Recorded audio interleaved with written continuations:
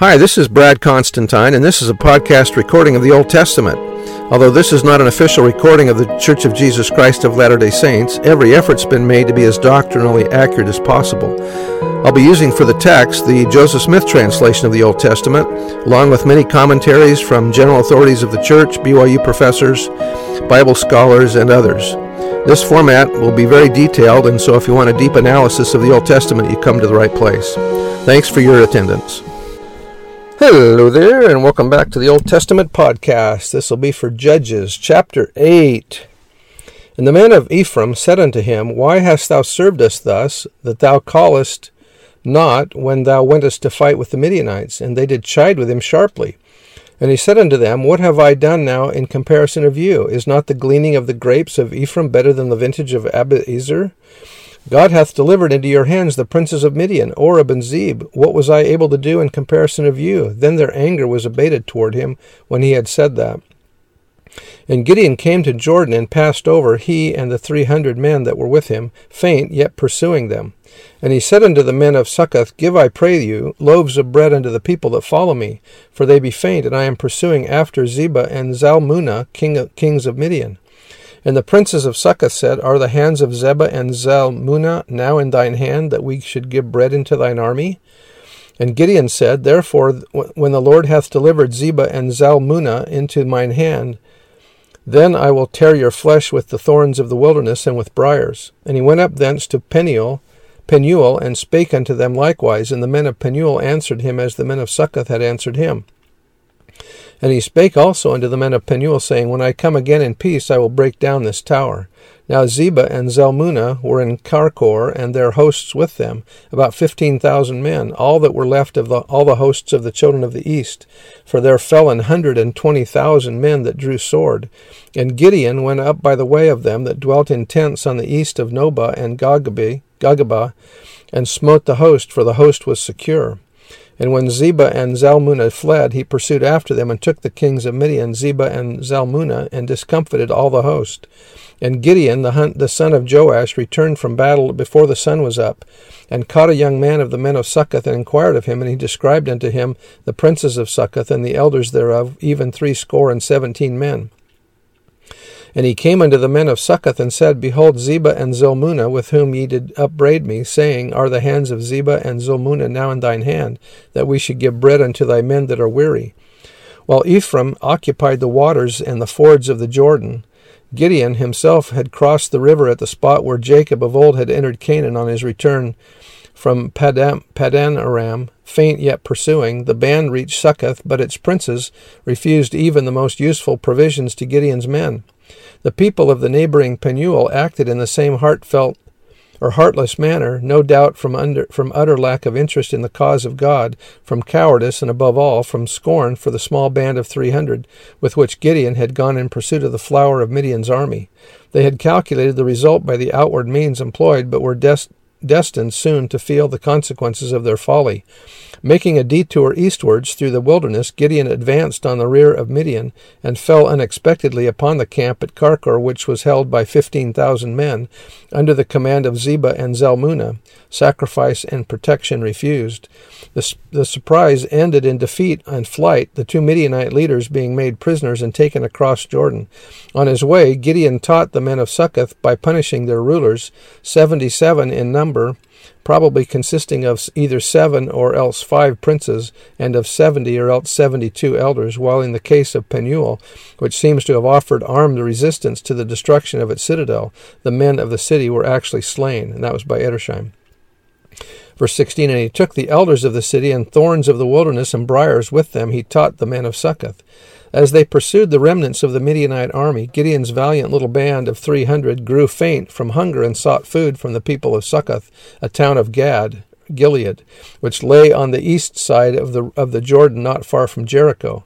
The Succothites refused to give Gideon's men the food they needed because they had not yet actually conquered the Midianite kings. The people of Penuel, the place where Jacob had stopped many years before and wrestled with God's messenger,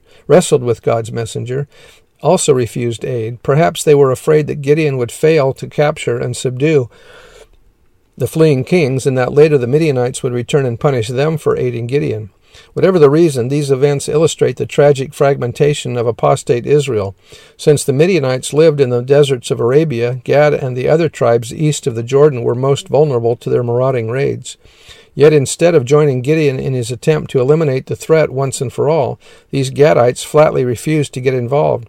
Gideon was furious and promised that once he finished with the Midianites, he would return to deal with these traitors. In the case of Succoth, Gideon promised to return and tear, the Hebrew literally means thresh, their flesh with briars and thorns. Yet when Gideon did return, the record says he taught them with briars and thorns. Many of the ancient manuscripts show this change to be a scribal error. Instead of he taught, another version reads he tore, and this is not only agreeable to what Gideon had threatened, but is supported by the Vulgate, Septuagint, and Arabic. The Hebrew text might have been easily corrupted in this place by the change of shin into ain, letters very similar to each other. That was by Clark.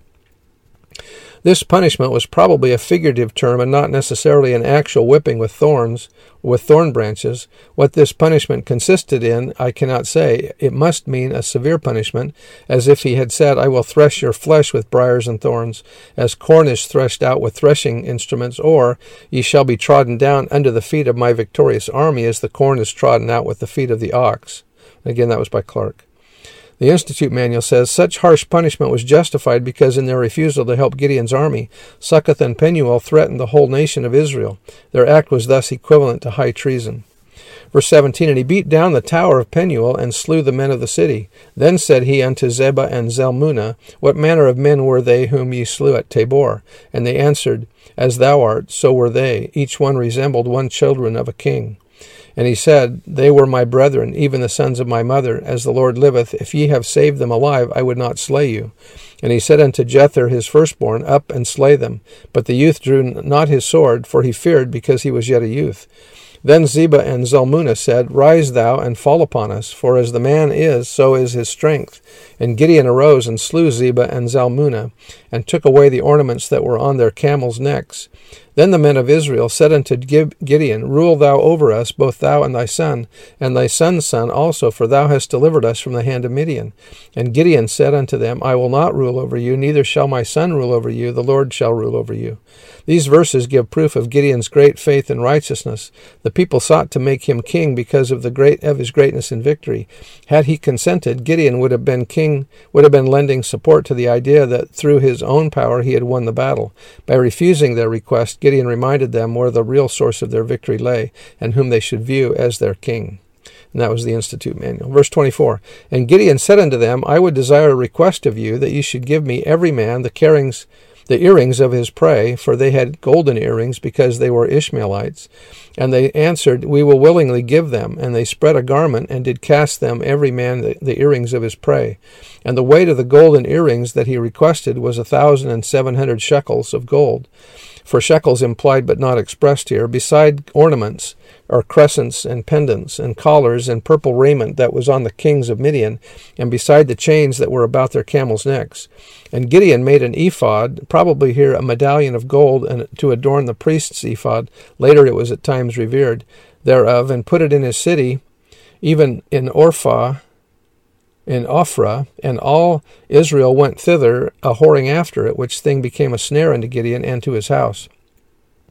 An unfortunate anticlimactic development arose due to Gideon's mistaken zeal in making a new ephod part of the garment of the chief priest in Israel, out of some of the precious things gathered from the smitten soldiers of the enemy.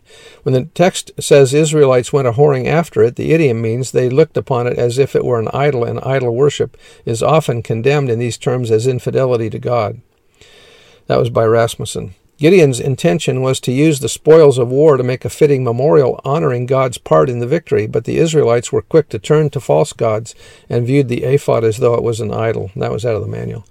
Thus was Midian subdued before the children of Israel, so that they lifted up their heads no more, and the country was in quietness 40 years in the days of Gideon. And Jerubbaal, the son of Joash, that's Gideon, went and dwelt in his own house. And Gideon had 70 sons of his body begotten, for he had many wives.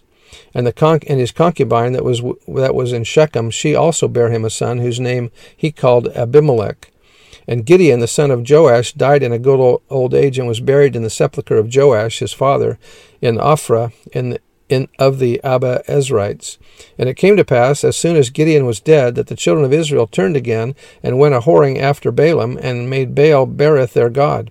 And the children of Israel remembered not the Lord their God, who had delivered them out of the hands of all their enemies on every side. Neither showed they kindness to the house of Jerubbaal, namely Gideon, according to all the goodness which he had showed unto Israel. Boy, how fickle they are, huh? Anyway, that's the end of the chapter. I hope we're not that bad. Maybe we are. See you next time. Bye.